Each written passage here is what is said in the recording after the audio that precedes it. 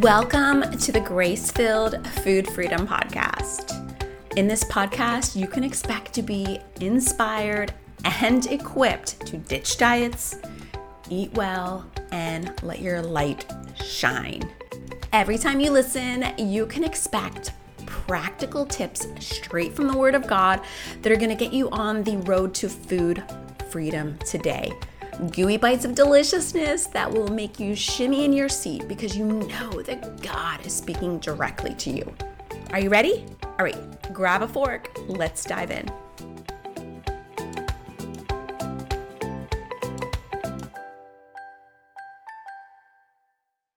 Welcome to this third episode of our Is It Biblical Diet series. And in this episode, we're looking at the keto diet. Now, we could hardly pick a more popular diet here in the year of 2023. Oh boy, keto is king. And not many diets have altered the world like keto has. I'm thinking of the 1990s and the low-fat trend where we saw low-fat foods, and it really changed the food industry. And we're seeing that phenomenon with keto diet also. Yogurts and breads and all kinds of popular processed foods have been made ketoized so that keto dieters can continue to purchase products sold by these companies. And keto's also going to be known for its forever diet baggage, much like the 1990s were. In fact, I remember when I went on a low-fat diet, eating entire boxes of Snackwell's cookies, eating raisins like they had no calories at all because they were low fat. And we're going to see a similar phenomenon with this keto diet where it seems to be that foods are considered good and bad, and foods that are in the good category, well, people tend to eat those with license. And that, of course, leads to poor health and ultimately doesn't help us grow in the fruit of self-control. So as we review the keto diet and ask if it is biblical, we want to come back to God's word, right? How will we know something's biblical? Well, we have to look at the Bible. And as we've touched on in previous episodes, the biggest filter that I like to bring diets or any habit practice for that matter through is the filter of the fruit of the Spirit. We're talking about love, joy, patience, goodness, kindness, faithfulness, self-control. These are the attributes, the characteristics that you and I as Christians, we want to grow in. And did you know your diet could help you do that? Just like any other practice in our lives. What we eat, how we discipline ourselves, what we choose to invest our time, energy, and resources into, it's going to produce some kind of fruit in our lives. It could be a good fruit, right? Or not so good fruit. And you've probably seen how diets can produce unwanted fruit in your lives. Rotten fruit, fruit that rots, fruit that steals joy, right? Fruit that upsets your belly. When you're looking at the keto diet, and let's say you've been on the keto diet or you're considering it, I want you to ask yourself, I want you to ponder how following this diet would help you grow in the fruit of the Spirit. Now, the fruit of the Spirit is a gift from God. It's not something that we make happen on our own, but it is a product of our habits and sort of the way that we're walking in God's word, right? The more we're plugged into God, the more that we're into his word, the more we're going to see that fruit. Well, our actions and the way that we dive into a particular food plan can also alter that output. If you've spent any period of time kind of obsessively thinking about food or body weight or body image, you know that the fruit of that is probably not love. In fact, it can make us kind of cranky, and we might be thinking about ourselves and ourselves alone. We're probably not working on patience because we can be a little bit short when we're on those ups and downs of the diet roller coaster, right? You ever had a bad eating day, you fell off your diet? Girl, patience is far from us. Kindness is far from us because we're angry with ourselves, and that can spill out into our lives with other people. And so if you're following something like keto diet, how does it help you walk in love and patience and self-control with others, with yourself, like in life in general? And I can't answer that question for you. Now, many people will answer a resounding yes. When I'm on keto, I have no cravings, like food really feels in its proper place. And that could be true for you, and that may be something that makes it worth to stick to for you. But for me and for the hundreds of women that I've coached over the years, we found something like keto was incredibly unsustainable.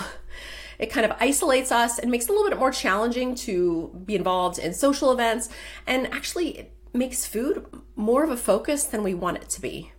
Anytime we're changing our relationships with food or any unhealthy habit we may have in our lives, there's going to be a season of more intense focus, right? Women who start our platinum program, we spend 6 months kind of sorting through our relationship with food, how we eat, why we eat, right? How we think about our bodies, but it's not intended to be at that intensity for any length of time.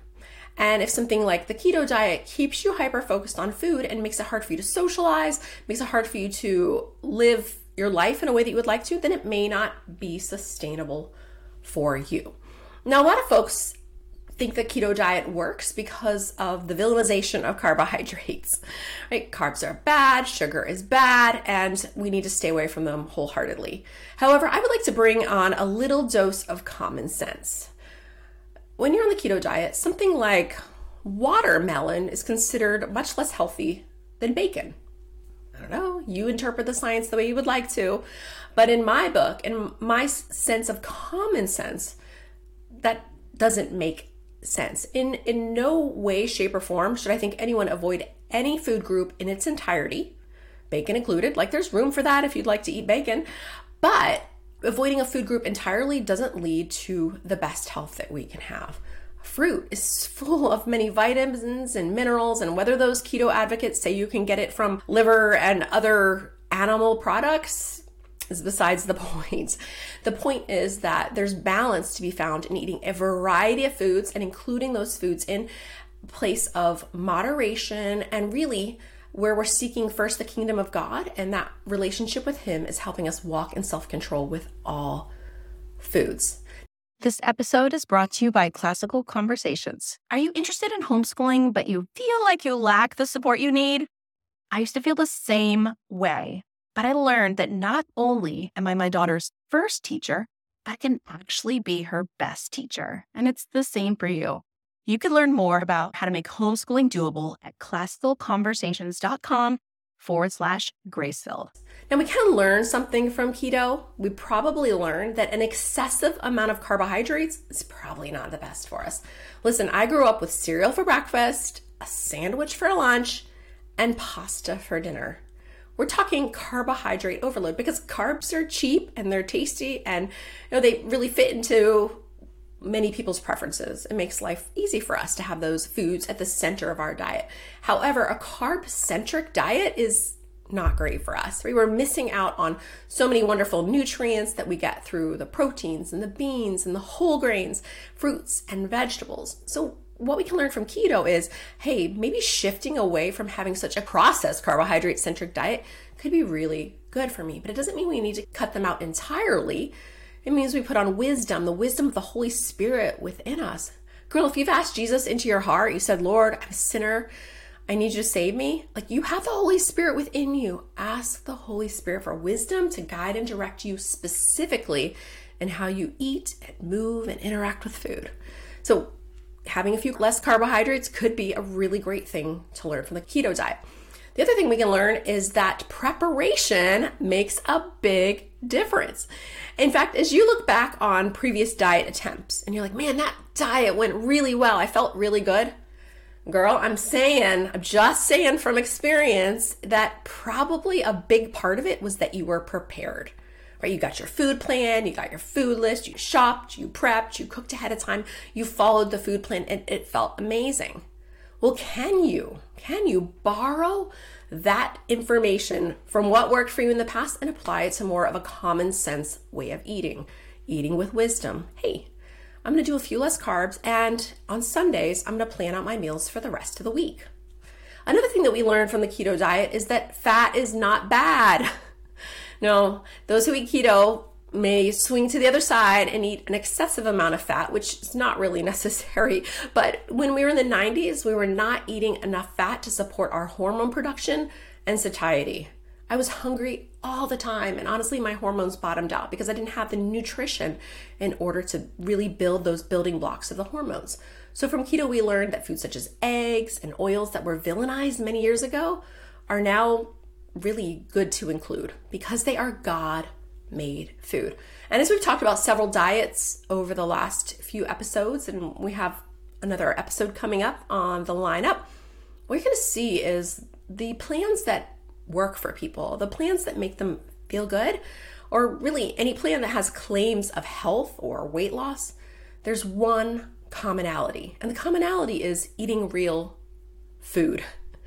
Now, we can get caught up in that and we can turn that idea into just another diet, which is not helpful at all. But the concept of eating more real food, or even in time, the goal being mostly real food, most of the time is going to leave most everyone feeling really amazing. And that is really the crux and the heart of it that we want to come back to.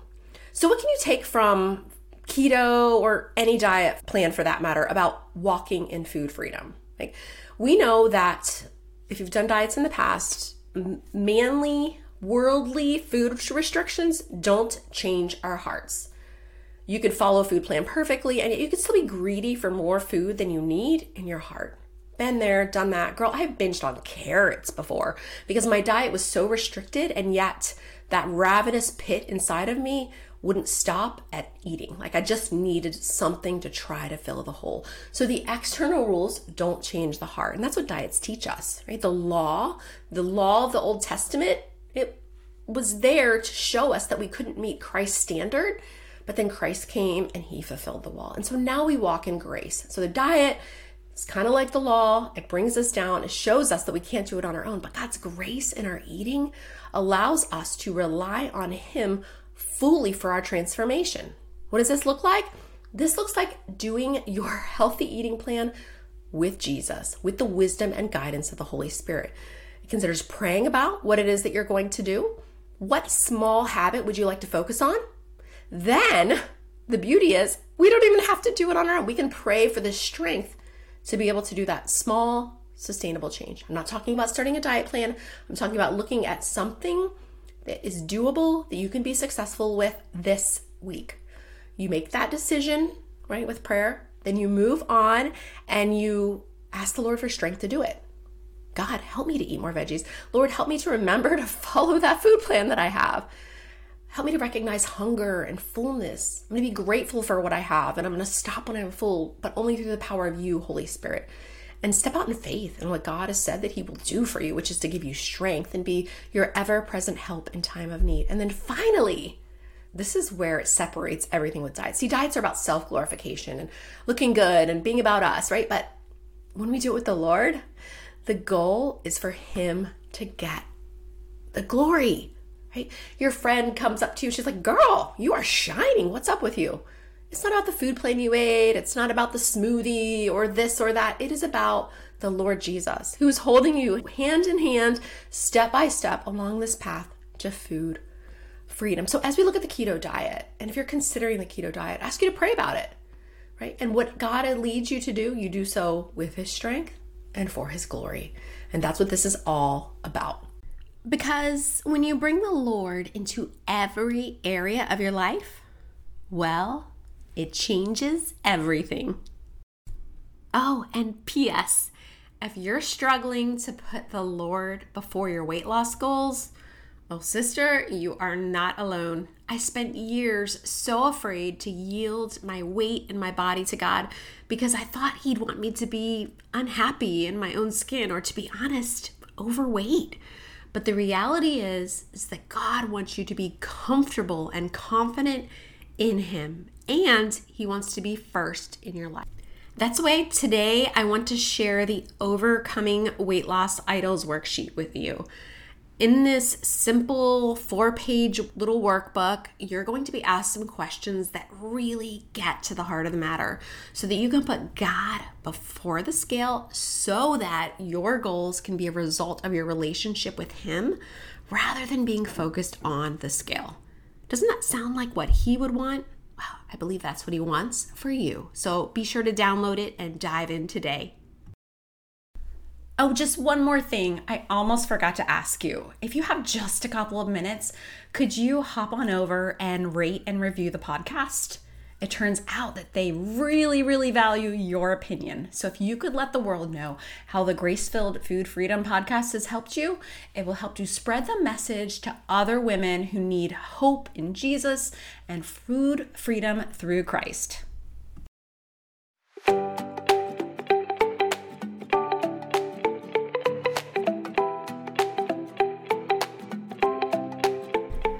Well, it certainly was lovely to spend some time with you, sis.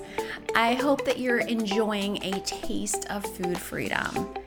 Now, if you're looking for more of an entree, I'd love to officially invite you to my Platinum program. It's a 6-month deep dive, start to finish program that is going to immerse you in God's Word and God's plan for food freedom. You can find out more at gracefulplate.com/platinum. Be sure to check it out. I'll see you there.